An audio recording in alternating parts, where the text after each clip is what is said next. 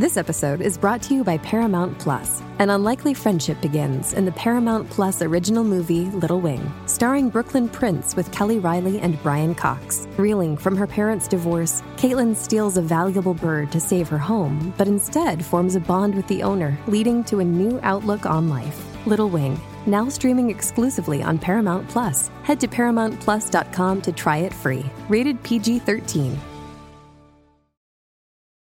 This episode is brought to you by Paramount Plus. Get in, loser! Mean Girls is now streaming on Paramount Plus. Join Katie Heron as she meets the plastics in Tina Fey's new twist on the modern classic. Get ready for more of the rumors, backstabbing, and jokes you loved from the original movie with some fetch surprises. Rated PG-13.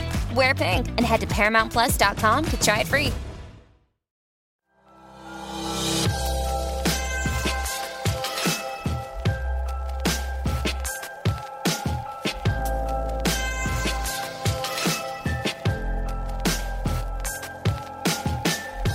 The day the paintings were unveiled, my mom called and she said, I don't like the color of Michelle Obama's skin. Yeah. And I was like, Mom, that's what Amy Sherald does. And she's like, I don't like it. And I'm like, a lot of people did. I'd say a lot of black people didn't. Right. So take me back to now I'm conceiving this and I'm going to go with my skin choice. That's why she chose me. I didn't force that on her. She knew that you were going to give her that gray black. Absolutely. That's why Did you talk about that choice specifically? Or you were like, it wasn't even a real conversation.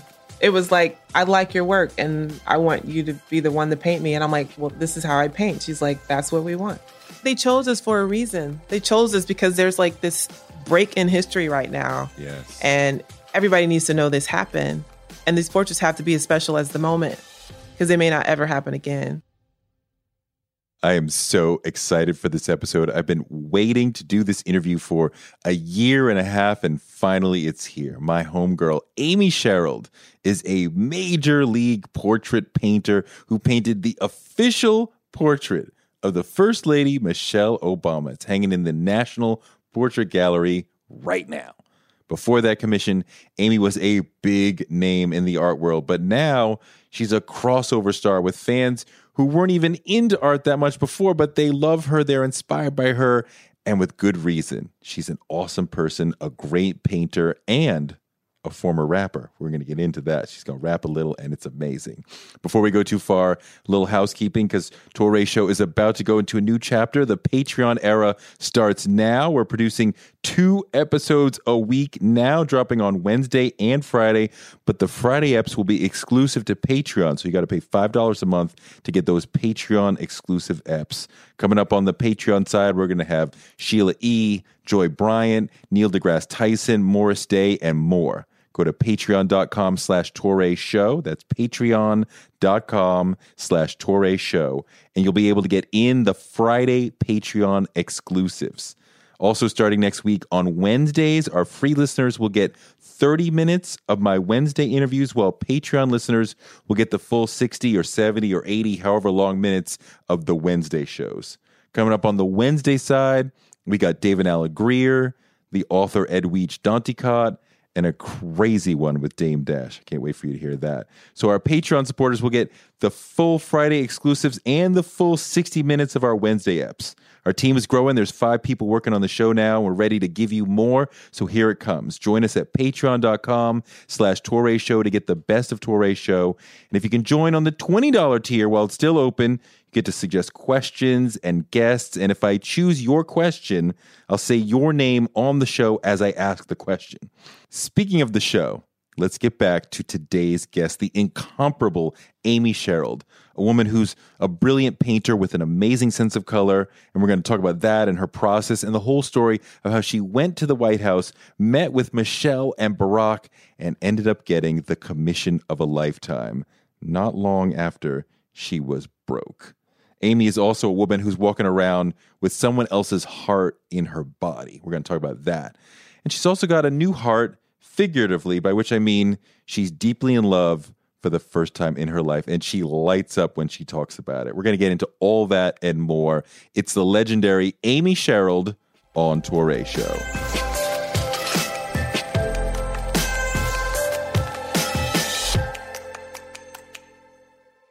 So is that your last show in Manhattan? And there's this line around the block of like, especially young Black and brown people who many of them seem to have never been to a show before, but like the Amy Sherald show to them is like, this is special. Yeah. And you have become this sort of icon for a lot of these people who are like, you know, I mean, following the Michelle Obama painting, like, oh my God, Amy Sherald. And like, how is that for you? Because you feel that like there's all these people who are coming into art for me, like I'm a crossover star for a lot of these people. Yeah, I don't feel like it's for me. And you know, I didn't know the line was out the door until afterwards. It was so long. And somebody showed me a picture, and I'm like, that was downstairs, you know. But I don't feel like it's for me. I feel like it's for the art. Mm-hmm. It's because people are hungry for it. You know what I mean? They're hungry to see themselves in ways that they've never seen themselves. And I do attribute, I call it the Michelle Obama effect, because she just has that effect on everybody. People love her, and I feel like by default they love me. And I just happen to make great work too, so that just makes it even better. But I think there's definitely an excitement at seeing a young Black woman. Yeah, for sure. Making art and being celebrated for it, and they can understand the art. It's relatable. And it's reflective. Yeah. It's loving. It's kind. And the vibe that night was all love. You know, for me to see young kids there was like really special. I think as I was walking around, I was really excited to see 5-year-olds, 6-year-olds, 8-year-olds that they knew who I was and they wanted to take a picture with me. And those were the most touching moments because, you know, the gallery said, like, we've never had this demographic in our space before. So that was like probably the first time in the history of Hauser and Wirth. And it's a global gallery. So it was a big deal, and it's time. It's time for that kind of stuff. I mean, it's time for us to be in those spaces and to feel ownership and to be reflected on walls and see ourselves and receive love back from those images. I love the work, and I want to talk about the work and really dig into it. And one of the things that really leaps out is the color choices. Mm-hmm. It is so vibrant and yet not overwhelming. Can you talk about just some of what you're trying to do there? Everything that I do is intuitive, and I don't try to do it. It's just what happens when I make the work, you know? So I have an image in my head. I try to find the right clothes, and then I figure out the background color, and then everything kind of builds from there. But, you know, it's hard to explain because, like, now I work with an assistant who helps me, like, mixing colors and stuff like that. And the other day I was like, I want this blue, this particular kind of blue. And I can see it in my head, but I can't communicate that color to my assistant to mix. And so she mixes it. I'm like, no, that's not the right color. And so I end up having to do it myself because I'm very, very particular about it. And I can't explain it. I can't explain it. But I don't know whether you watch, do you watch The Good Place? That show? Of course. I love The Good Place. Chidi lives around the corner. Are you kidding? For me. So I see him once in a while. I'm like, oh my God. I love him. When they describe color or taste, I think one of the flavors of the yogurt was like when your cell phone battery is charged. You know what I mean? So like everybody knows what that feeling is. Mm-hmm. And like I feel like if I could describe my colors, it would be something like that. You know what I mean? Because it's an emotion attached to it as well. And I don't think I realized how specific it was until I had to work with somebody to help me. And I say, do this. And they're like, nope, it's something that only I can do. And yet, so the colors are like vibrant and they really work on the eyes. And yet all the Black people are this dark gray, the same color over and over. Yeah. Why are you doing that? You know, that story has changed over the past decade. Okay. So it starts off with because I thought it looked cool. It then graduated to 5 years later, you know, because I'm not walking into the studio with a whole bunch of words in my head. It's like you make some work, you look back at it, and you have conversations with people and you're like, that really makes sense. So for me, when I look back, it was because I was, I think, not wanting the work to be marginalized in a way that would corner it into a certain conversation about Blackness and identity. And so I think I was struggling with that because I knew I was painting Black bodies, and I know Black bodies are political, and I know just because they're hanging in museum institutions, that's a political statement in itself, but I didn't want the conversation to be solely about identity. And so I was saying then that subconsciously, I think that's why I was drawn to do that. But for this exhibition, I never have time to read when I'm making work, but I read the first chapter of Kevin Quashie's book, The Sovereignty of Quiet.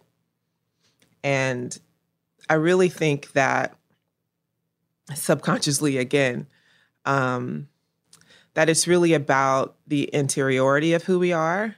And so we have this codified existence of identity, like how the world consumes us, and then we have our own nuanced selves. And I think that our real selves become a shadow of who we really are, because we're constantly bombarded with these images in the media of like the bigger idea of who we are as like Black people, the stereotypes and all that. So I really feel like it's about the interior, and the interior doesn't really have any color. The interior is a different experience. Mm-hmm. And nobody really knows about our interior life except for us. And we share who we are with each other in these very intimate spaces. And so after reading that, I started to think of it in that way. It's not really a removal of color. It's just about dealing with the insides and the spiritual aspects of who we are versus what he calls like a public identity. Like it's our private selves, if that makes sense. It does make sense. So what do you think you're saying about Black people through the work? I see a lot of dignity, a lot of beauty, but what are you trying to convey? I think that's it. I mean, I think I grew up looking at images that were like that were people in my family, that were my grandmother, that were my great-grandmother.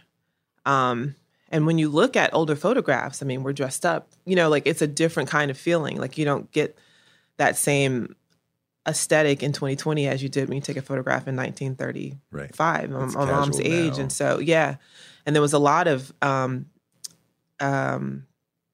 we were able to have ourselves photographed, there was a sense of self-satisfaction and dignity and, presentation. Yep. And I think that's part of what it is. And I think the reason that I ventured into these ideas is because I felt like there wasn't enough of these kinds of images out there. I felt like everything that I ran into was political, and there was a part of me that was developing as a human being, not as a Black person, but just as a human. And as a woman who wanted to release myself from race and gender and religion and all those things that we are, that are pushed into our face and we're told who we are. Like my mom told me who to worship. She told me what my life was going to be like because I was a Black girl. First day of school, she said, this is what they're going to think of you. This is how you have to act. These are the rules of life for you as a young Black person, So you grow up with a lot of heaviness that most kids don't have to deal with. You know what I mean? Yeah. So my niece is 6 years old. She already knew she was different by 6. My friend Dana, her son Josh, he's white. He is 11 and he's like, what is Black? Like, you know what I mean? Like he's so free in his mind. And like Karis has already learned the rules of race, and she's a young girl. So I wanted to feel free from that. And I wanted to, and maybe this was because, I was on my way to getting a heart transplant, not knowing what my life was going to be like living for 10 years, thinking that it could be over in 10 years. But I wanted to get down to the essence of who I really was as a person without all of the noise of that public identity, without all of the reactionary emotions that we have to walk around with every day because it's exhausting. And also without the guilt of feeling like I'm leaving behind my people, you know, because we're, you know, you have multiple experiences all at the same time. You know what I mean? Based off of like what I see on the news, it's like I'm deeply hurt by maybe the death of a young Black child. And at the same time, I'm working through my own existential feelings of like the privileges that I have because I was able to receive an education and the freedom to kind of self-evaluate and search for these answers that are floating around the universe of like, you know, like just to be able to ask those kinds of questions and not have to worry about surviving on a daily basis, you know? So I think my paintings represent that freedom and that. And if you don't have the capacity in your life to live that way, you can come to that work, you can come to the paintings and you can find a resting place for a moment. You know what I mean? Like everything in your life doesn't have to be about contention in that moment. You can see a reflection of yourself that speaks to your inner person, if that makes sense. It is. They are calming. Despite this explosion of color, I get a sense of calm. Yeah. And I'm just in a communion with a person who's just standing there calm in themselves, like they're settled in themselves. They're not stressed. They're not running.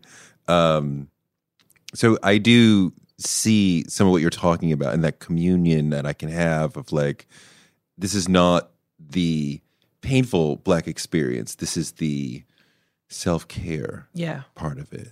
Right? And historical pleasure is okay. You know what I mean? Like we have to somehow turn that around for our kids. We have to translate that trauma into pleasure and they have to learn that as well. You know what I mean? What were you told? What was the received wisdom about being Black? You talk about your mom telling you this is what it means to be a Black girl.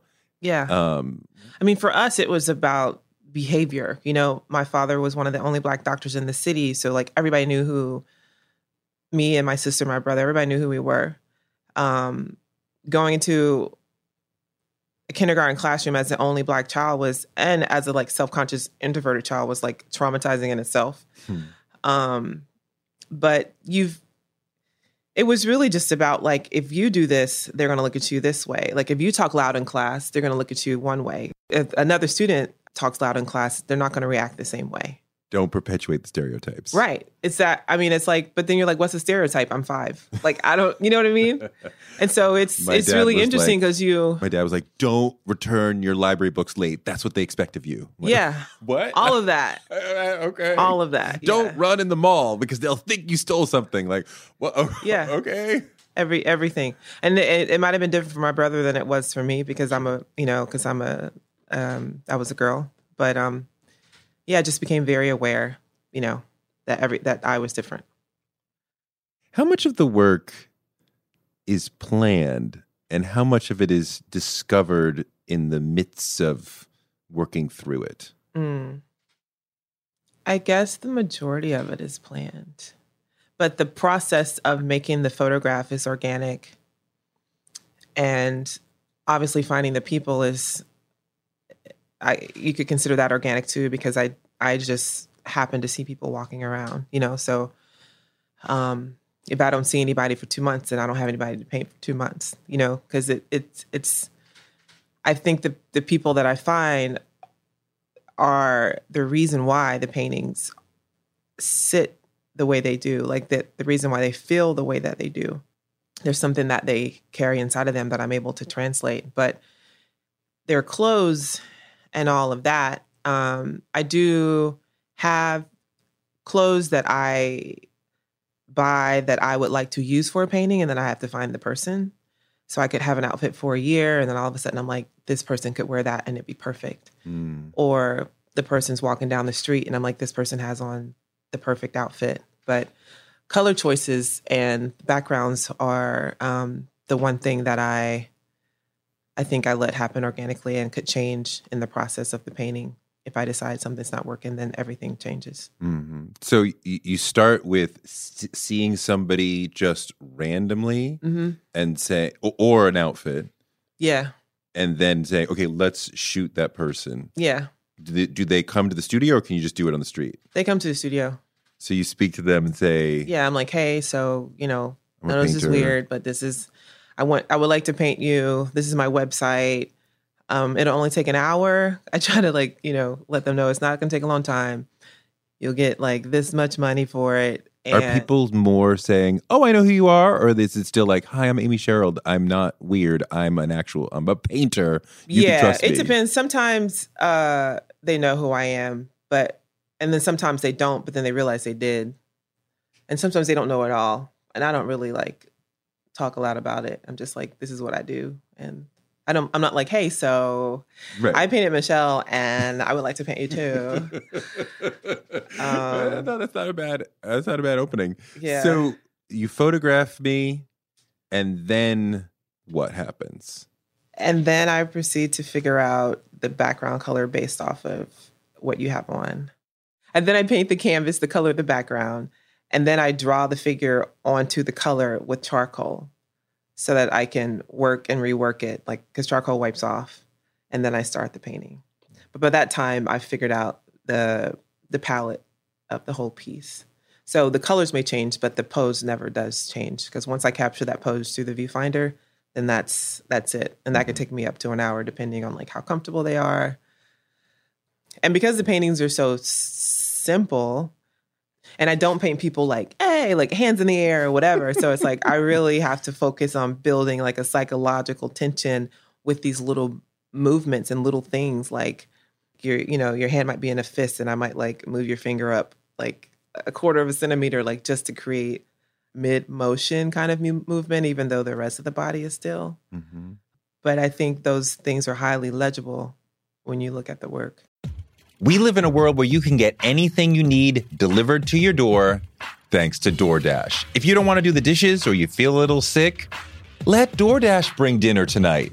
My family uses DoorDash all the time because it connects us to our favorite restaurants without us having to drive. Last night, we got some Indian food for my wife, some gumbo for me, and sushi for the kids. And everyone was happy, and we didn't have to do the dishes. The process of ordering was quick and easy, and I love DoorDash for real. So I was so happy to do this for them because I'm a customer, because I know DoorDash is your door to more. Must be over 21 to order alcohol. Alcohol available only in select markets. DoorDash, your door to more. Download the DoorDash app now to get almost anything delivered. One of the people who helped inspire me to want to be in broadcasting is Oprah Winfrey. She's an inspiration for so many of us, but her daytime talk show was so incredible. And it told me that you could be Black and authentic and real on TV. And that made me want to do it too. Black Stories, Black Truths is NPR's new collection that's a celebration of Blackness. Each of NPR's Black voices are as direct, varied, distinct, and nuanced as the Black experience itself. In the Black Stories, Black Truths collection, you'll hear stories of joy, resilience, empowerment, and how to create world-shifting things out of struggle. Every episode is a living account of what it means to be Black today, told from a unique Black perspective. Black perspectives that haven't always been centered in the telling of America's story, but now they are the story. On NPR's Black Stories, Black Truths, you'll find a collection of some of NPR's best podcast episodes celebrating the Black experience. Hear a feed of episodes from across NPR's podcasts that center Black voices. Turn on NPR today and hear a range of voices as varied, as nuanced, and as Black as we are. Stories should never be about us without us. Listen now to Black Stories, Black Truths from NPR, wherever you get your podcasts. Influencer. It's a word that gets tossed around a lot these days. There is a woman who went the distance, who broke ground as the first true influencer by living a remarkable life. Her name, Elizabeth Taylor. I'm Katy Perry. This is the story of the original influencer. This is Elizabeth the First. Elizabeth the First, the podcast, wherever you listen. What's the hardest part of the body or the face to do? The face is easy. I feel like you put a lot of effort into noses. Yeah. Like pretty much every other painting, I make one of the eyes higher than the other by accident. And then I have to go back and fix it because I just like get into it and then I forget to look at what I'm doing. That would be very Picasso. And then I'm like, then I have to ask everybody in the studio, like, come look at this. Do you see anything wrong? Because then I'm too lazy to really change it. But you're talking about like a millimeter off. Yeah, it's like a millimeter like that. But sometimes it's just enough. Because if their head's tilted, I can kind of get away with it. Because everybody's face isn't symmetrical. Right. But I tend to paint them symmetrically because if somebody's one nostril is bigger than the other, and I paint it that way, then people think that I drew it wrong. Right. So so everybody gets a little plastic surgery. Or what would you call that? Sure. Like paintbrush surgery? Yeah. I don't know. But yeah, so those are the eye. A lot of other people have said to me, the eye is a particular challenge because it's such a focal point. Yeah. Because it's so expressive. Yeah. Right. I mean, is that true for you, or you're like, no, the eye's easy? I think they're easy. I think they're hard when I'm not painting the right person, though. Because if I can feel their spirit in it, then I can get that to come out of the eyes. There's some paintings, like if you go to the National Portrait Gallery, there's some paintings in there that are dead. Like you look at them and it's just color on a canvas. Like that's it. The eyes are dead. And it's not even that it's not painted well. It just doesn't have any living energy in it. And I don't know how some paintings end up with that living energy and how some paintings don't, but you can see the difference. You don't know how? I don't know how. I just know I see it. You see it, but you don't know how. And it doesn't have to be realistically painted because Alice Neal's paintings, for example, have that living energy in them. Mm-hmm. Is this what we see in the Mona Lisa? Like perhaps the most famous example that I saw the Mona Lisa. I was not impressed. I was not impressed either, but I wonder if it's because it's already like culturally dead to us because we've seen it a million times when we first encounter it. But the reason why it's shown all over the world is because at some point it had this energy that people were like, oh my God, the eyes follow you. Maybe so. It's alive. I would have to go back and look at it again and not do it with my eyes rolling. What's a famous painting that people may, just so people may have an idea, visual reference that you say, this is alive? I don't know. Like I'm thinking about this painting that I saw when it's between LL Cool J and Michelle Obama at the National Portrait Gallery. It's of a scientist. LL Cool J painting? Uh-huh. It's another one that's between. Yeah, it's between them. Okay. It's a scientist, some like a bug scientist or something like that. And I went down there for the reception for the National Portrait Gallery competition, and I was speaking to a friend of mine who had work in it, and I was telling her, your portraits they live and they breathe, and I gave her that picture as an example. But it doesn't even have to be humans. It can be a landscape too. Sure. There's just something that certain artists are able to push into it that other artists aren't able to do. And maybe I can find you, maybe you can like post it on the website. Like I can maybe find 2 images where you could kind of see that, because it's really hard to describe. Okay. Yeah. It's interesting that you know it. I mean, as expert as you are, you know it, but you don't know how. I don't know how it works. I just know it's like when I studied with Art Nurgem in Norway, he showed it to us and my mind was blown because it was just like 2 landscapes. And I'm like, how is this even possible? But this one has an eternal feeling to it. Like it's alive, and this one is just painted, and it's nice and it's great. And they're both painted at the same level of expertise. Yeah, but this one has something that this one doesn't. So the last time we talked, you said that your waiting list is longer than your life. Yeah. Like you will since like 2016. You will not fulfill your waiting list. No. Because it goes, it's 60, 70 years long? Yeah. How many do you But do some a of year? those people, in the gallery world, like there's some people that will only buy work from an emerging artist, right? So they're only going to buy work from like $6,000 to like $50,000. And once it reaches beyond that price point, either they're priced out or they don't want it, so that list it's changed. But how many do you do a year? 13 if they're all regular size, but with these larger paintings, probably 10. You can do 10 a year. Yeah. And your waiting list is what, 100 or something? Probably, yeah. 200? Yeah. So does that mean that you can't really change your style? Well, honestly, I don't feel like I could anyway. I mean, I feel like once you become known for something, that's what people want. So Coca-Cola can't change the flavor of Coke. It's like Coke. People would be pissed. They don't want it, And I'm not saying you should. I can develop my work. I'm not saying you should. I love your style. But there's But I thought about that before I even got into it. Because I think about like, I don't know, somebody like, let's say Damien Hirst. Yeah. Right? Like there's different eras of Hirst. He does different things. That's not. He's multidisciplinary though. Like you expect that from him because he's so highly conceptual. You don't expect the same thing from him. Okay, so let's say Warhol. Right? There's different, he does different things at different times. Yeah. And that is, I wonder if because of the way your business has succeeded, you're like, I can't change because there's already 1,000 people who want this. Yeah. And you can change if it makes sense for the work. Like you have to grow as a person. So you can't be controlled by the market. But what I do is what I do. So if I do change, it's going to be along the lines of what I do, and it's going to make sense. Like it made sense for Kehinde to take those paintings and make them into 3-dimensional works.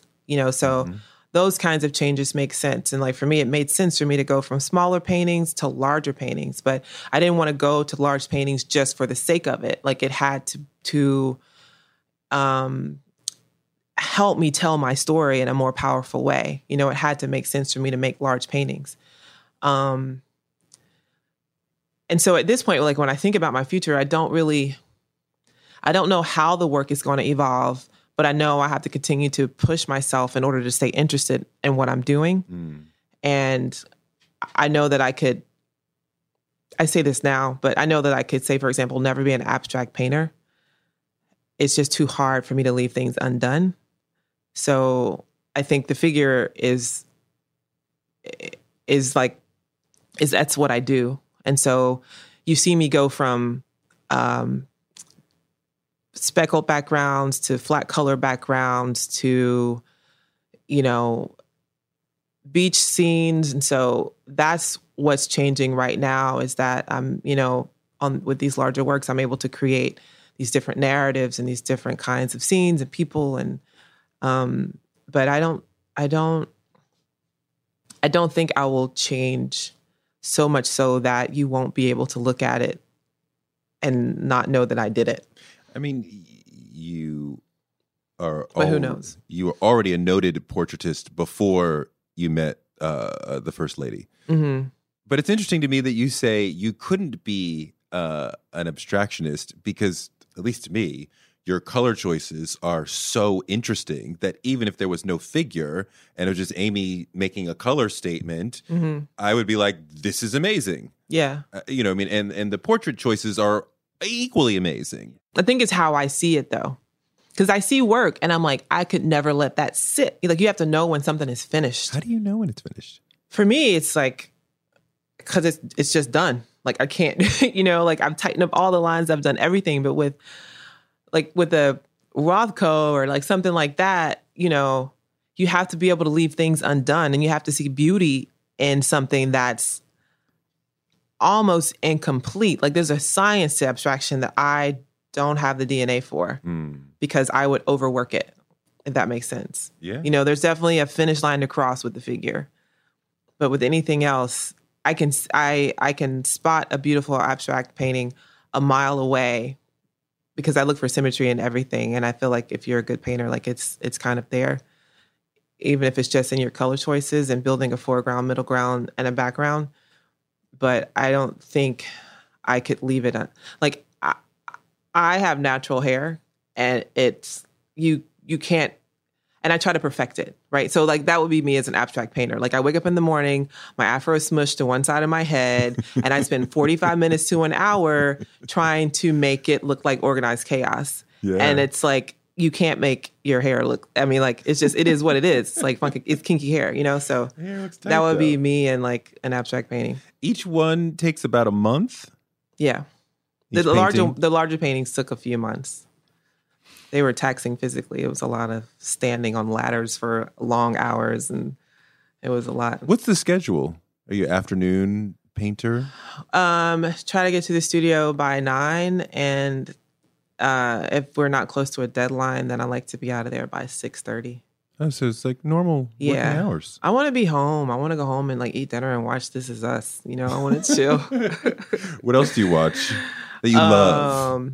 That show specifically, and The Good Place. I know it's been on for a while, but like I just found amazing.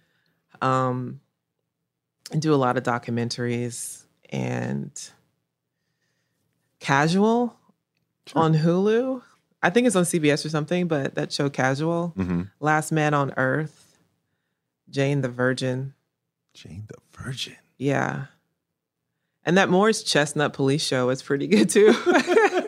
I wasn't expecting to like it as much as I did.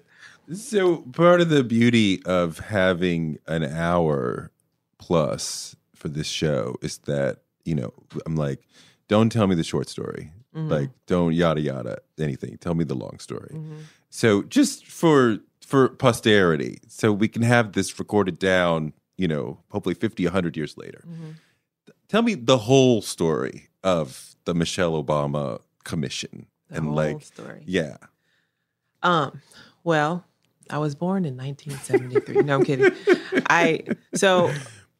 I won. So the way that I see it is like my life has been a process of things falling into place since I was born, right? Mm-hmm.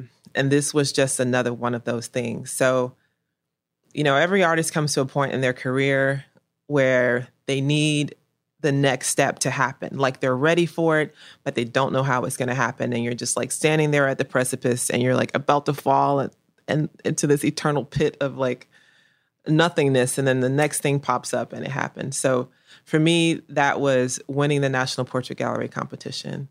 And that was something that was completely unexpected.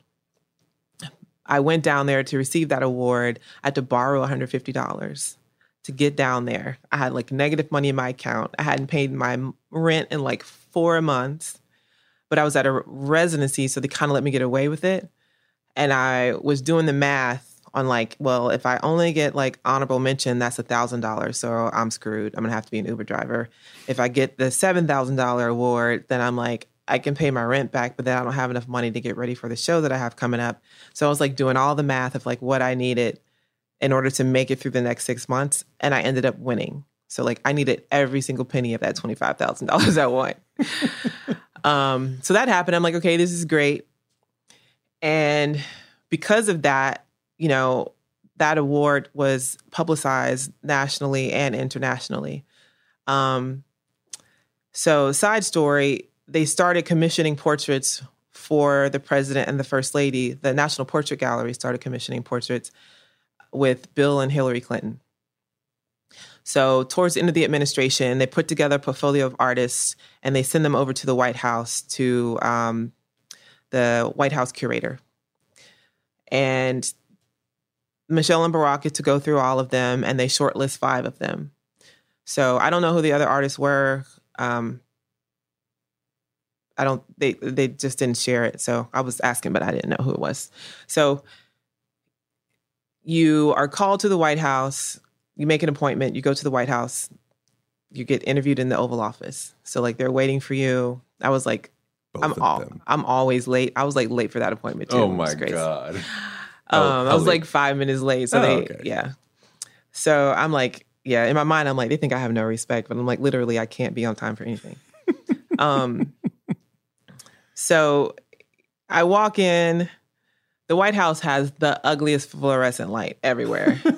I mean, I'm a color person, so I'm like, this is atrocious.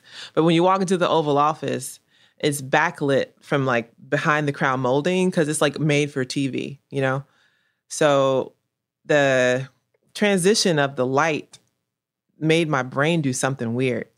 So for a second, and maybe it's because Barack was walking towards me, and I was just like, it's really a shock to see somebody in person when you've been seeing them on TV for so long. Yeah. It's weird because you're like this is, it just did something to my brain.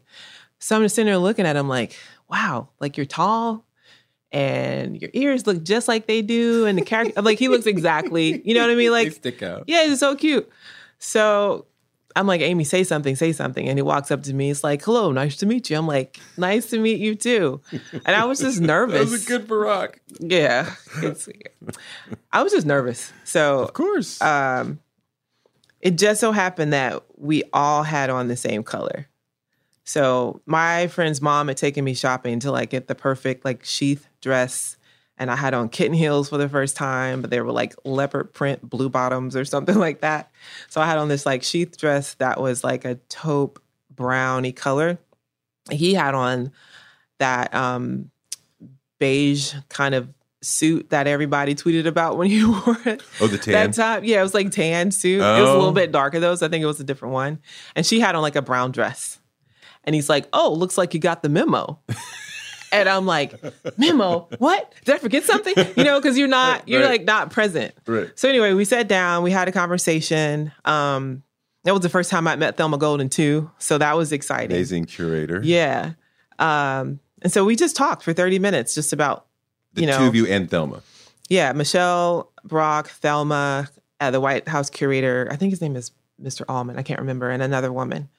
What'd you talk about? Life, like what else I did outside of painting, working in Baltimore City jail, community stuff, what my work meant to me, how I, what the things that I've been thinking about when it came to her portrait. And then he was like, how would you paint me? And I was like, to be honest, I never thought about it. And she was like, no, this is for me, honey. Like, So. Because you were up for both, or rather either. I think so. I know that they had picked artists that could painted either men really well, which I'm assuming one of them was Kehinde, obviously, and then some artists that painted men and women. So I do men and women. So I could have painted either one of them. But I think she was really interested. And I went there with the assumption of that it was going to be me and her. So, yeah, I don't remember what I talked about at all. Like, I just know it was at that moment. general. What were some of the thoughts that you had for the painting you might do about her? Well, the first thing I did when I found out, when I was just approached with the idea, was that just look at all the pictures that she had on the internet. So many of them. And I knew that I wanted to do something that felt more private, because that's the beautiful thing about painting and portraiture, is that you can offer a more intimate part of somebody in a way that's different from photography. Mm-hmm. So I knew just that, but I didn't want to go in there with too many kind of preconceived notions or ideas, because I wanted to meet her first and just feel her energy, and then kind of take it from there and like let it happen organically. So once I found out, that was like July 2016. And once I found out in September, then I really started to like pull different looks that I liked offline, and I made a folder and I sent some of them to her stylist, Meredith Coop. And we started to go back and forth about, what I wanted. So it's like color and pattern were really important. And so she sent me 11 dresses, and I picked out 4. And then we decided that we didn't want to do anything formal. And so we narrowed it down to 2. And one of them was the Millie dress. And the other one was this. It wasn't the one I wanted, actually. It was like a floral print, but it wasn't the floral print that I had seen in the first image that she sent me, because they were all things that were on the runway that season. Mm-hmm. And I can't remember the designer for that one. Last night I was thinking about it too, because I was like wondering if it was Tom Brown. But it was like really animated, but it was like her the first 4 years. Mm-hmm. Like the first 4 years, it was like the kind of J. Crew skirts with belts and cardigans. And at that time, you know, when I think about my work personally, like it all kind of has that kind of neatness feel to it. Mm-hmm. But when I saw the Millie dress, I was immediately drawn to it because of the patterns on it. And because they read it, you know, they read European art, but they also read to me like the G-spin quilters was the first thing that I thought of when I saw that. And so for me, that was a way to tie her into Black history without it being like, you know, super, like, I guess, didactic or whatever. But I really wanted the floral dress first, but then like the more we got into the process of it, the more I realized that Millie dress was like the perfect dress. And so she showed up to be photographed, and I decided to only photograph her in that one, and I just nixed the other one. What does eating healthy mean to you? Whatever your eating goals, Thrive Market is the best place to get all your groceries and household essentials. And getting Thrive shipped to your door is like having a great supermarket right outside your house. I love that Thrive Market carries brands with the highest quality ingredients and ethical sourcing methods. Whether you're looking for organic kid snacks or low sugar alternatives or gluten-free essentials, Thrive Market's got it, and their site lets you curate your shopping experience quickly. And as a Thrive member, I save on every order, usually about 30%, which of course I love. And when you join, you help a family in need with the membership matching program. Join in on the savings with Thrive Market today and get 30% off your first order plus a $60 gift for free. Go to thrivemarket.com/Touré for 30% off your first order plus that free $60 gift. That's Thrive, THRIVE market.com/Touré. thrivemarket.com/Touré. Yeah. You know you need protein to fuel results, but it's not easy when you're drinking the same bland, chalky shake every day. Stop punishing yourself and get to GNC for the best protein in the game, including all the hottest brands and crave-worthy flavors that'll keep you coming back for more. We're talking protein that legit tastes like cookies, your favorite cereals, indulgent desserts, and more. So bust out of your protein rut and actually look forward to those shakes with unbeatable protein at unbeatable prices. Fuel your fitness with protein at GNC. Yeah. Go back for a moment to, because we went a little fast through having the conversation to them saying, okay, it's you. Yeah. I mean, did they call you? The Kim Sayed from the National Portrait Gallery called me. And said what? Can you sit, are you sitting down? And I was like standing there with paintbrushes in my hand because I was working because I had a deadline. And they told me, and for some reason I tend to be very underreactive in situations that I should be overreactive. So I was like, okay, that's cool. I'm glad she chose me. And I sat down for a second and I picked my dog up and I was like, your mom's going to be famous, you know? Like I had a moment, but I never really had one of those like, ee! Like people jump up and down screaming. Yeah. I never had one of those. But I did have a few moments in the car like that year because I had to stay a secret it was supposed to stay a secret up until the unveiling, but somebody leaked it. But it had to stay a secret for a year and a half. I had moments in you know how you're like, you just living your life and all of a sudden you feel everything that you've accomplished in your life in like 5-second span and it makes you tear up, but then it goes away as quickly as it came. Yeah. It's kind of like that, you know, where I don't want to say I allowed myself to feel it, but like it would become present in my emotional space. I could be sitting at a red light or something and I would feel the gratefulness of like having a heart beating in my body that belongs to another woman, having this opportunity and recognizing that this, like, I'm living my dreams, you know? And so all those like moments of gratitude, like I would have those moments of gratitude about being chosen. And what that meant for me was like just the opportunity to give back, you know, which is like really important to me. So just being able to pay it forward.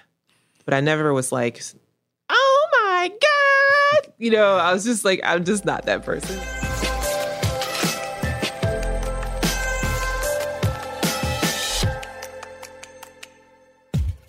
So when you look at science fiction, they talk a lot about the year 2020. A lot of people predicted that by now we would be in the future, teleporting to work or living on Mars. Where's my jetpack? I don't have a jetpack, and none of us do. Maybe Elon Musk does, but a lot of predictions about the future were wrong. Usually, predictions about the future are wrong. They say, if you want to make God laugh, make a plan. So we never really know what's going to happen in the future. So that's why you need to get life insurance right. That's where Policy Genius can help. Policy Genius makes finding the right life insurance a breeze. In minutes, you can compare quotes from the top insurers and find the best price. You can save $1,500 or more a year using Policy Genius to compare life insurance policies. And once you apply, they handle all the paperwork and the red tape. They make it easy. And they can also help you find the right home or auto insurance or disability insurance, whatever you need. And when you have the right insurance, you can sleep well at night knowing if the future happens, you'll be covered. You'll be taken care of. So if your science fiction dreams for 2020 still haven't become scientific fact, don't get discouraged. Get life insurance. It takes care of you and your family. God forbid something happens. And it just takes just a few minutes to find the best price and apply at policygenius.com. Policy Genius, because we always get the future wrong, so we got to get life insurance right. If you love Torre's show and you miss the days of me talking about politics on MSNBC, and really, who doesn't, then check out my other podcast, Democracy-ish, where I sit with Danielle Moody Mills and argue and strategize about the 2020 race from a black and progressive perspective. The way in which fucking media failed this past weekend, some of the most reputable outlets to some of the trashiest ones, they all fucking failed. You can find Democracy-ish wherever podcasts are streamed. All right, back to Torre's show. I think when something nice happens to me, you have that moment of excitement, and I think I can also be underreactive in the same way. But then you also have that moment of responsibility. That's where, of also like, that kicks in. Holy crap, I got to do this and I got to be good at this. And wow, this is a lot. I was like, oh shit, Black Twitter. And what if Black Twitter hates it? Were you really thinking about Black Twitter? Black Twitter's mean, man. Black Twitter don't like you. You need to move to another country. I mean, suddenly I've done, 1,000 paintings. And this is the one everyone will see and will judge me on. And so you feel the pressure. You do. Because everybody loves her. Literally the whole world loves her. Yeah. So it's like trying to make the perfect painting of Jesus. Should he be black? Should he be white? Should he be tan? She's bigger than Jesus. She's bigger than Jesus. Exactly. So you gave her, let me say it this way. The day the paintings were unveiled, my mom called. She did not know you. She loves the art world. She did not know you. And she said, I don't like the color of Michelle Obama's skin. Yeah. And I was like, Mom, that's what Amy Sherald does. And she's like, I don't like it. And I'm like, a lot of people did. I'd say a lot of black people didn't. Right. So take me back to now I'm conceiving this and I'm going to go with my skin choice. That's why she chose me. I didn't force that on her. She knew that you were going to give her that gray black. Absolutely. That's why Did you talk about that choice specifically? Or you were like, it wasn't even a real conversation. It was like, I like your work and I want you to be the one to paint me. And I'm like, well, this is how I paint. She's like, that's what we want. That's why the painting is hanging in the National Portrait Gallery. I mean, I think that's why my work is what it is. I mean, it's like I do Amy Sherald, and if she didn't want me to paint her that way, then I would have been like, I'm really sorry, but I can't take this job. Okay. Did you think about well, what is Black Twitter, Black America, Black whatever going to say? They're like, I forgot in that moment. I didn't think if they didn't like it, I didn't think it was going to be about their gray skin. I thought it would be about like, the dress or something, like anything. But I forget there's people out there that don't know anything about the art world. And, I should have remembered because I had this one experience where I was doing this mural on a public housing building in Baltimore. And I had to meet with the building community leaders. Like there were some elders in the building and they wanted to have some say-so what was on their building. And when they saw my paintings, one of them was a painting of this older Black gentleman. He had on a seersucker suit with a bow tie and he had a rabbit and a fedora. And it reminded he must have been like 67 or 70. He was offended by it because it made him think of minstrels. And so it's like we have different ways of seeing ourselves based on like how we're seen in the world. And his he's like, well, my granddaughter looked at it and she thought it was beautiful, but she's also not carrying the same baggage, so it's like, I thought it was going to be like some kind of issues like that. But I know that everybody is not familiar with conceptual art. And there's work like my friend Jefferson Penders that, in the art world is fantastic. And he had a piece hanging in like a corporate lobby somewhere, and like a FedEx driver came in to make a delivery. She was offended by it. And it was like, he's a Black artist and this is a Black person. And so, I wasn't thinking about that though. I don't know why I wasn't, but I wasn't thinking about the skin part because I'm like, what's the big deal about the skin? But I got like one email I got, this woman was like, we had our first Black lady and we couldn't even have her painted as a Black woman. But I'm like, she is painted as a Black woman. Yeah. So it's just, you just got to be ready. Because like what this man thought was art, what he wanted me to paint on the side of that building was like the Black man holding the world in his hands and a Black woman. You know what I mean? Like that's not, her skin color has meant a lot to a lot of people. Yeah. Right? To see a light-skinned man choose a darker woman has meant a lot to a lot of people. Mm-hmm. You didn't lighten her, but I think for some folks, like my mom, were like, but that's not her color.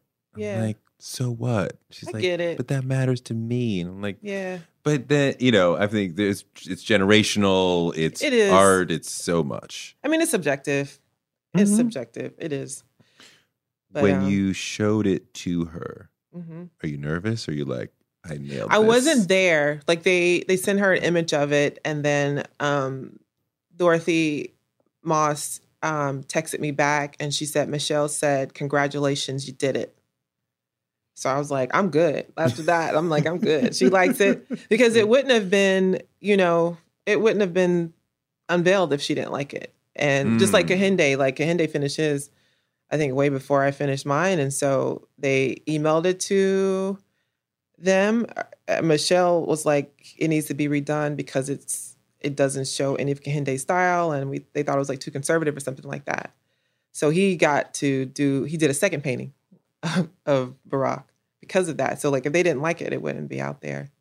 Because they didn't think if she didn't feel like it fully represented her, it wouldn't be out there. Because it didn't represent him enough, Kahinde enough. Kahinde, and I want to say that for some reason I'm under the impression that I might be making this up though, but that he might have had a tie on and he wanted to do it without a tie.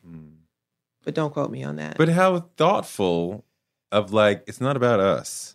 It's about you. Yeah, because we told you. It's like they chose us for a reason. They chose us because there's like this break in history right now. Yes. And everybody needs to know this happened. And these portraits have to be as special as the moment because they may not ever happen again. So so that was really important. Also really important to your life. You have another woman's heart. I do. What's her name? Kristen Lynn Smith. How did she die? Of a heroin overdose. And you needed a heart for 10 years? Yeah. I was diagnosed with heart failure when I was 30. So my heart function was 18%. But with transplantation, you can't be placed on a list until you're literally about to die and you have to be hospitalized. So you live with a weak heart for as long as you possibly can. And then if you're lucky, you get one. So I just say I was really lucky I got one. There's people, I had a friend who just died waiting on her second heart transplant. She got one when she was 16 and it was time for her to get another one. She was like 34, 35 and she didn't make it.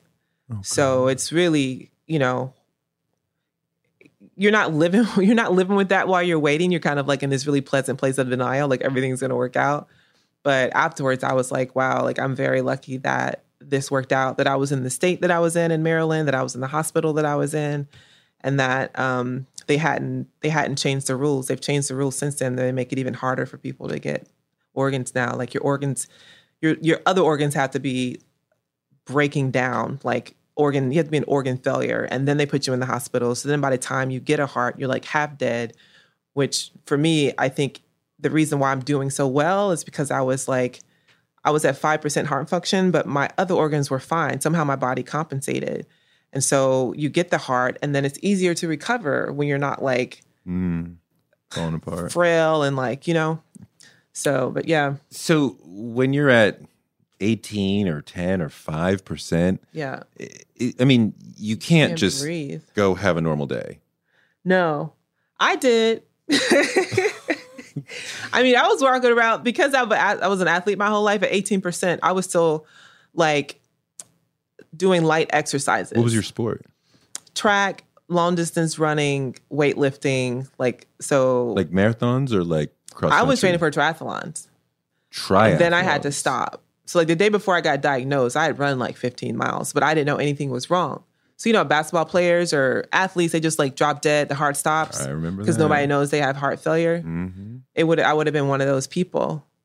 But I pushed to get an examination before I was going to do this like big race. And then I found out randomly that I had heart failure, but I didn't have any symptoms. How many triathlons have you done?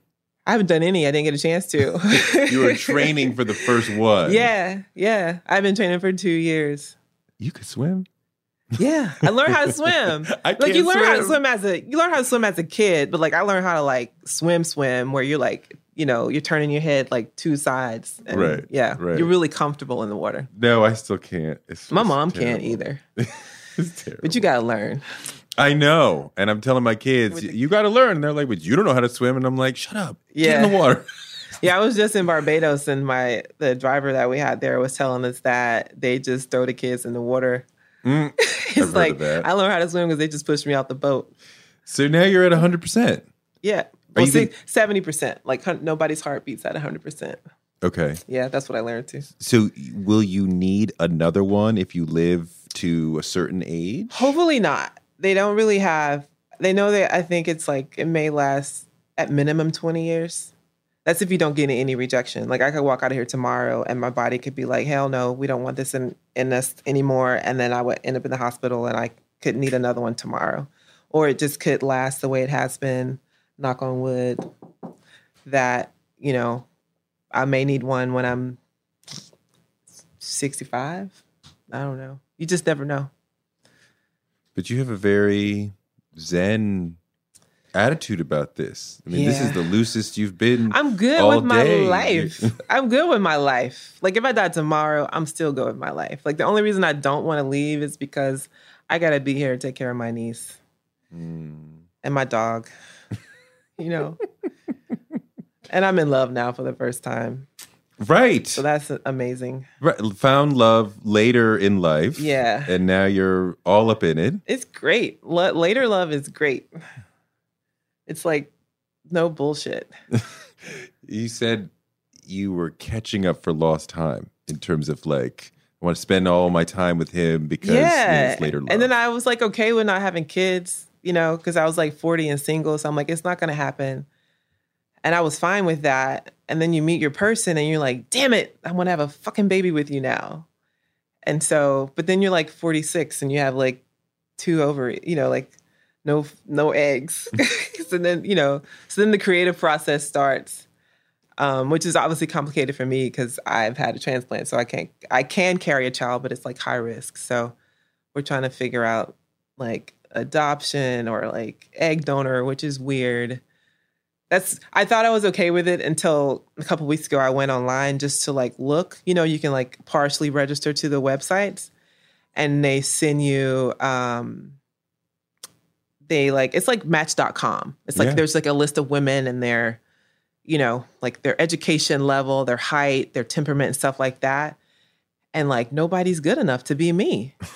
You know what I mean? I'm like, you're not tall enough. You're not smart enough. I don't like your nose. Like, you know, because I got to look at this kid. And it's just weird. I'm like, okay, I don't know whether this egg donor thing's going to work out. Because like, I got to find the perfect version of myself. Right. I want the person to have my hair color at least. And like, partially look like me. She has to be at least 5'10". So I don't know. It got weird, like real fast with that. Real fast. Tell me about being a rapper or wanting to be a rapper. I still want to be a rapper. You still want to be a rapper? I don't think I do. You have bars? I was like a fake rapper because you remember Boss? Yes. I wanted to be like Detroit. Boss. Yeah. She was dope. Yeah. Yeah. And so you remember the Highland Place Mobsters? Yeah. Remember Dallas's group, the Highland Place Mobsters? No. They were like his first band. And I used to hang out with this guy that was in the band called Chip. His name was Chip. And Fletcher. And so I was like a freshman in college. Like went to a Catholic school. Listened to Ice Cube. I blame Ice Cube on the fact that I even curse now to this day. Because of that song, Fuck the Police. Fuck the Police. He's like, police, eat a dick straight up. You know why? I got jacked just the other night. It was like that song and I memorized it. I was 19 years old and everything. I've had a potty mouth ever since then. But yeah, the rap thing didn't work out because my mom was like, what are you talking about guns for? You don't have one. You know? My name was the Gold Digger. The Gold Digger. Yeah, it's like, I'm a gold digger, a bitch killer. I wouldn't hesitate to pull a trigger on a motherfucking pussy nigga. It didn't even sound right coming out my mouth. Give me some more. I can't. Yeah, you got more. What is it? Well, you see, I'm dope. I'm smooth. My lyrics come fatal. I'm kind of like that bitch from The Hand That Rocks the Cradle because I'm rough. I'm rugged. I'm scandalous. I grab my Glock when I need to go and handle it. Niggas try to step to me, they gets to stretcher. I'm down with the basic and can't forget my nigga Fletcher because I'm making hits like I'm making coffee. Never hesitate to say, back the fuck up off me. Back the fuck up off me. Stupid. Wow. I'm making hits like I'm making coffee. Back the fuck up off me. That's what's up. That was the 18s. That's what's up. That was stupid. And mom was like, what? No. Yeah, no. I couldn't have done it anyway. Because you wanted to be a painter from early. I did, yeah. From when? As long as I can remember. Really? Yeah. This was always the dream? It was always something that was inside of me. It was weird. It's like, I don't know what else I would have been. Like, it was either that or I would have been like Mashama Bailey. I would have been a chef. You know? Those two things are the only things that really resonated with me. It was like cooking and painting. But those weren't things that Black parents born in the 1930s could like imagine their children doing. Cooking and painting? Yeah. It's like, no, mom was like, you want to do what? Like, what does that even mean? Like, you want to be an artist. And so, you know, at 84, she still she doesn't know my world. You know what I mean? So if I said like, yeah, the Whitney bought one of my paintings, she'd be like, Whitney Houston? Like, she doesn't get it. You know, she doesn't understand that people pay a lot of money for paintings and that it's like a cultural legacy. And, you know, she's just relieved that I will be financially stable. That's all she ever really cared about. Yeah. Is that, you know? So how do you feel about the overall art business structure in terms of X collector buys your painting off the wall from Hauser and Wirth? What percentage of that do you get? Industry cut is 50-50. Oh, wow. Yeah. I think unless you're like Jeff Koons, I think because his work sells for like $1 jillion, I feel like at that point, you can be like, it's going to be 70-30. Or, you know. 70-30. So you give half to your gallery? Mm-hmm. Is that worth it? Mm-hmm. Yeah. When you're with the right gallery, yeah. Because they do all the work. Yeah. They're working for it. If you're working for it like half, like you're working for it.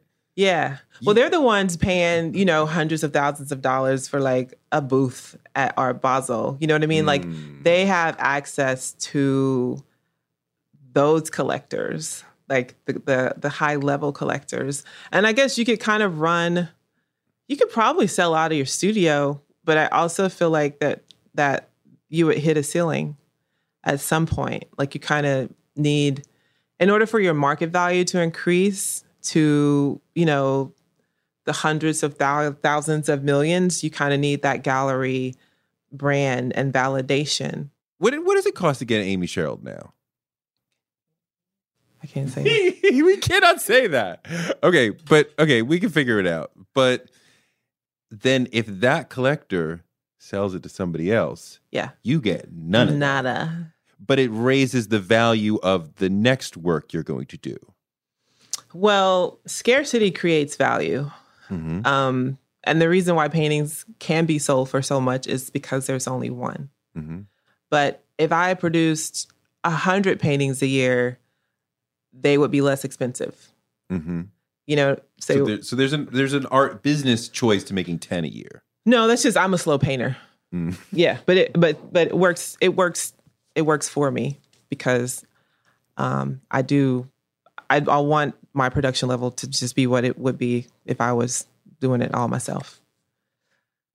I mean, in terms of the art world, you could hire an assistant to paint the background and then you come in and do the face. Yeah. I have people paint my backgrounds. Like that's, they can just sew a canvas and paint a background color. And, it's impossible for me to make 13 paintings a year by myself because there's only 12 months in a year, right? Mm-hmm. So I need assistants to help me with the basic stuff, the stuff at the bottom, or if there's a sweater that needs stuff filled in, then I need them to fill it in first so that I can come back and paint it. That kind of stuff just makes sense because it makes your life more efficient. And that way, as a 46-year-old woman, I'm not in the studio 12 hours a day because I was like killing myself. Mm. And it gets to be too much. And then you start to hate what you're doing. And I hated what I was doing. I love what I was doing, but I was like working 7 days a week, too hard, 12 hours a day. I was like losing weight. And it was, I would like end up in the hospital for 4 days, like with the flu, and hadn't been around anybody with the, you know what I mean? Like your body just starts to break down. So it's good to have an assistant there for a number of reasons. One, because it speeds up the process because they can do the primary things that need to happen first.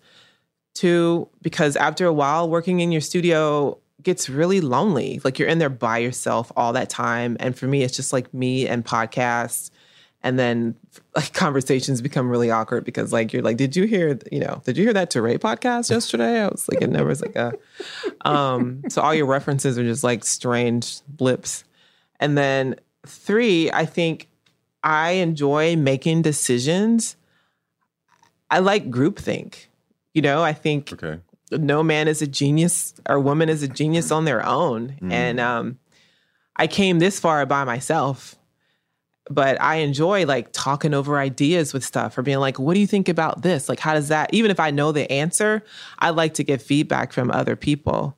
And so, I have a fabrication manager. She does all my ordering. And then I have Kelly, who's been my assistant for the past 3 years. And she's like my right-hand person.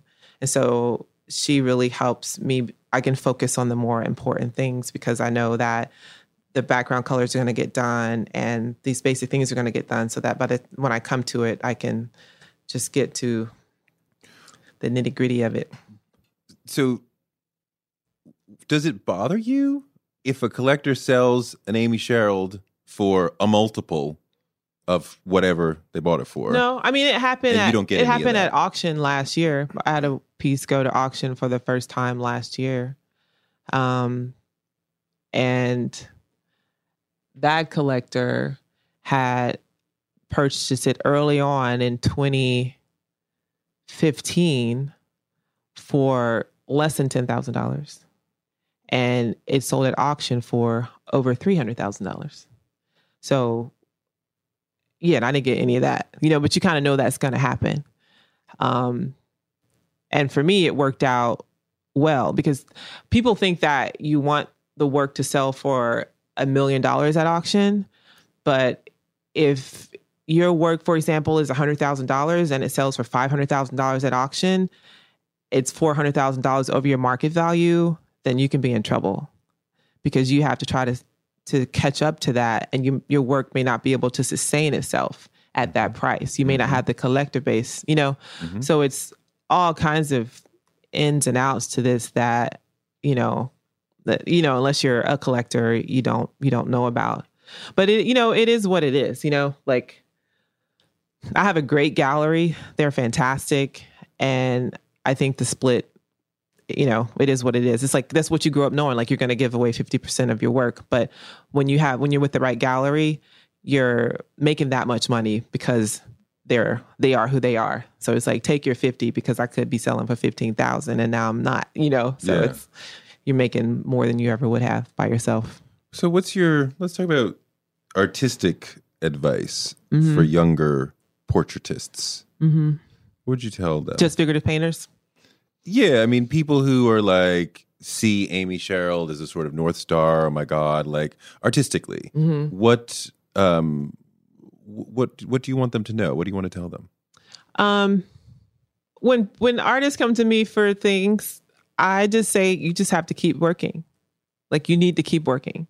This will not happen unless you continue to work. And I don't offer a lot of specific advice because I know for me, you're going to grow if you keep working. The things that need to happen in your work are going to happen if you keep working. So the key is to keep working and set up your life so that you can keep working. And that's all that I like to say. And I used to get frustrated when I would come to older artists for advice and they would tell me the same thing, but I get it now.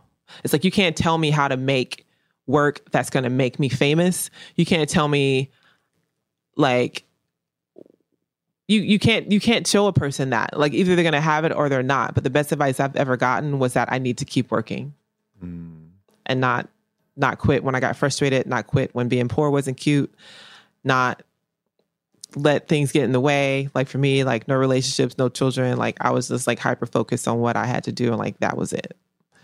It's amazing that you were able to maintain the focus on your dream when like people are not buying the work. The personal life is not going anywhere, right? You're like, the bank account is like in the red. What in that moment, and it wasn't a moment, what in that period of your life led you to say, just keep going? You just know.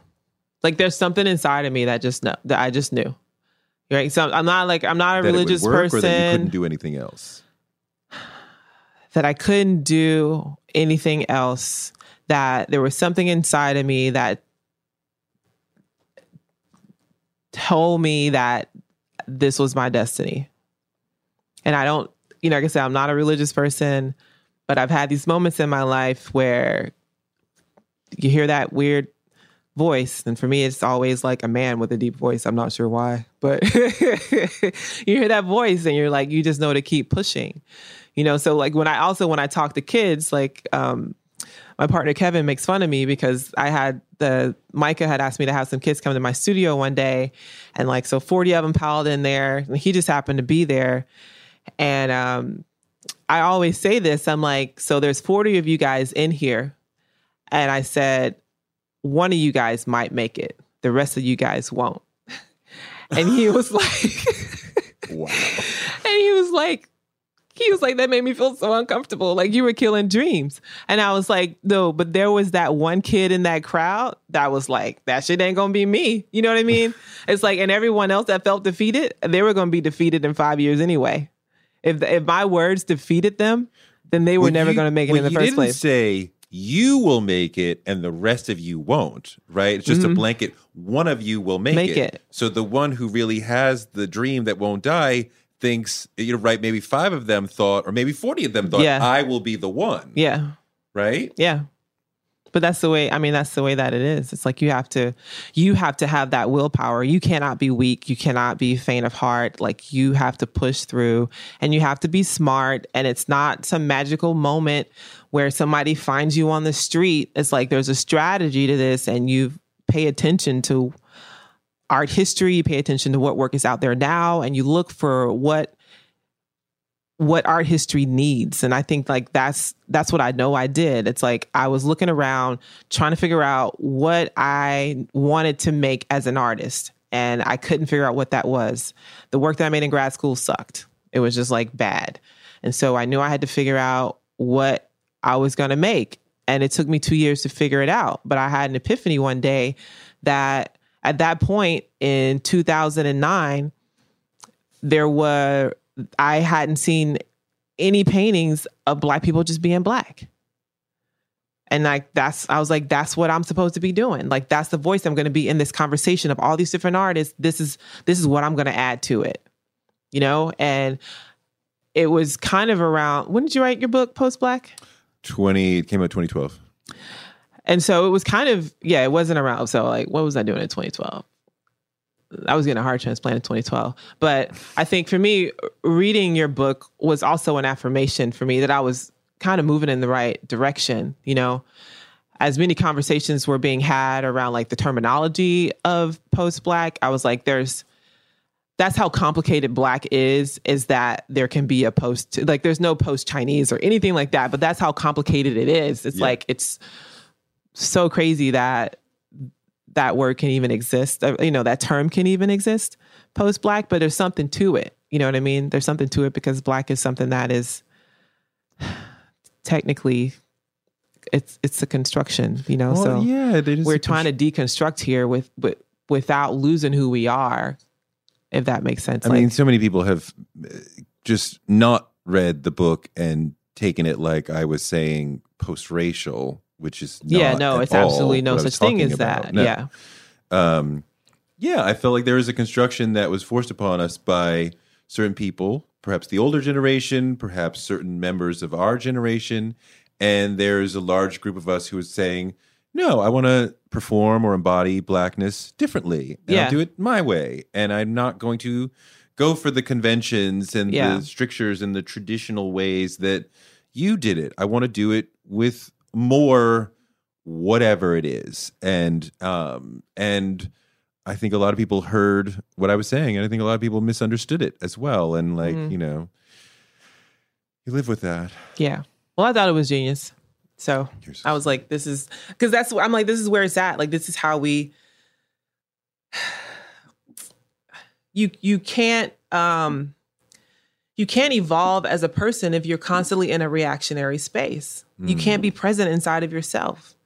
And we need to be present inside of ourselves in order to really think our way through all of these, like our historical presence in this day and time. I mean, it's just everything, it felt really complicated, but for me, that was the way to simplify it, was to just be like, let's just start with the basics of who we are and then bring in the rest.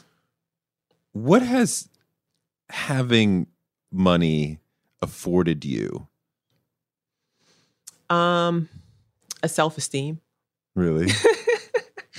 You feel different when you have money. People are lying if they say they don't. Because I feel like I'm fine no matter what now. You know what I mean? Like, even if my boyfriend broke up with me, I'd be like, I'm fine because I got money. It's like, you can make yourself like, fine, I'll just like go on vacation a lot. I won't be sad. I'll go to Barbados and sit on the beach because I got money. So it makes you feel, I feel like, I just feel safer. I feel better in life. I do feel a responsibility as a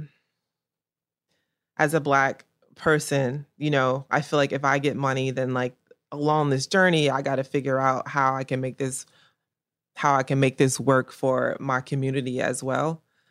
I feel a little bit irresponsible to have money, to be honest, because like you still don't know how to it's like I've met with like financial advisors or whatever, and they're like telling me like what we were talking about, like financial planning and that kind of stuff. And they have this vocabulary, like I have no idea what they're talking about yet. And so I'm like, man, I'm 46. Like I feel so stupid. Like I should know this already. But it's like, I never had any money to know it already. So it's like, you're just trying to figure it out.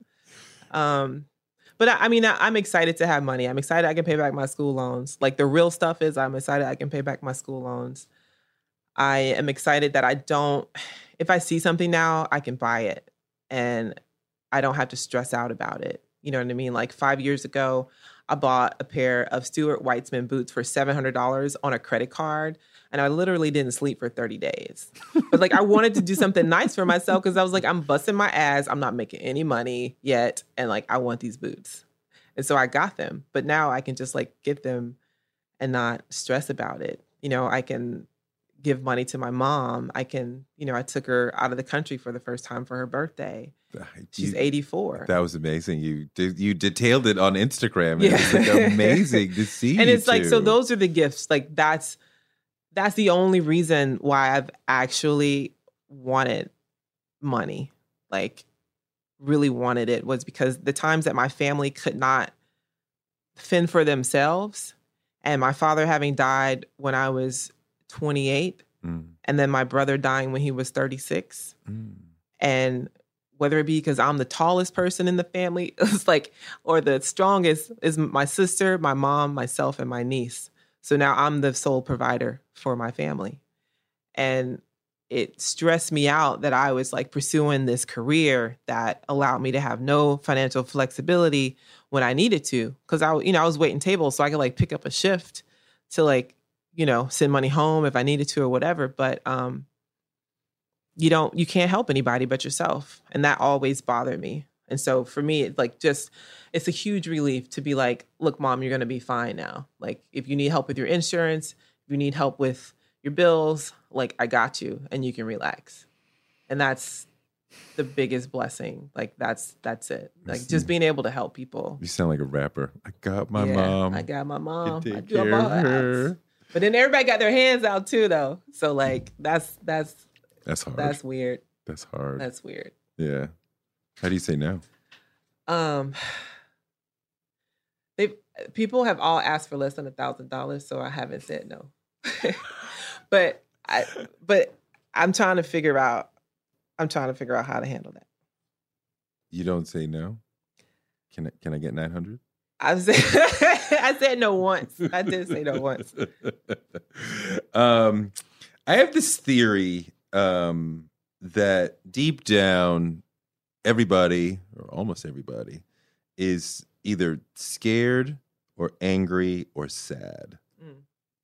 Or some combination of those three. But if we get to like the bottom of your emotional well, you're not like, yay, happy, joy, joy. But you're like either scared or angry or sad. Mm-hmm. Does that fit for you?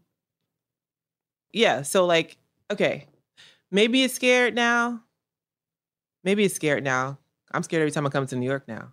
Because I feel like I feel like for the next 10 years, I got to be careful of my life because terrorists are going to come get me or something like that. I'm like, Soleimani's daughter is going to come. I don't know. But those are things that I'm scared of. Like I have very practical fears of like, I don't ride on the subway at 9:00 in the morning, 5:00 at night. Like I live my life to try to avoid crowds and explosives. I don't, I'm scared of. Really? You're scared of terrorists? I'm scared of random acts of violence. Yes. Yeah. I don't want to die that way. Like there's ways I'm okay dying and there's ways I'm not okay dying. And like, that's not one of them. You know what I mean? Yes. I think about those things. Yes. I'm always looking for an exit. Like if I go into a restaurant, I'm looking around and I'm like, okay, if somebody comes in here shooting and there's a mass shooter, which way am I going to run? Or should I just go under the table? You know what I mean? Like I'm always preparing myself for that kind of stuff now. So maybe it is scared. I don't know.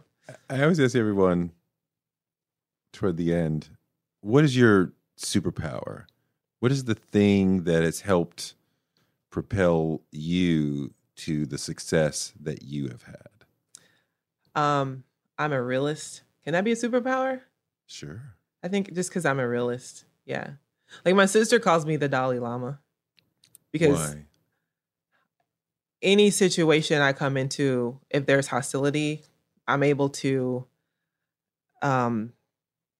mediate it so that everybody's okay. I can make everybody okay. Like, I know how to make people okay. Maybe that's a superpower. It's just like I can make situations okay. You're arguing with your wife, I can make it okay. Your dog needs a leg, I can make it okay. Like, whatever it is. But I think just because I'm a realist, I guess.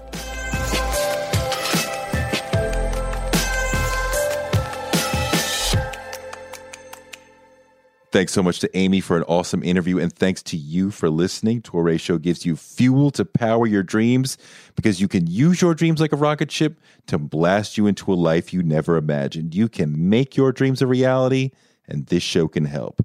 Join us at patreon.com/Touré Show for exclusive episodes, and find me on Twitter at Touré and on Instagram at Touré Show.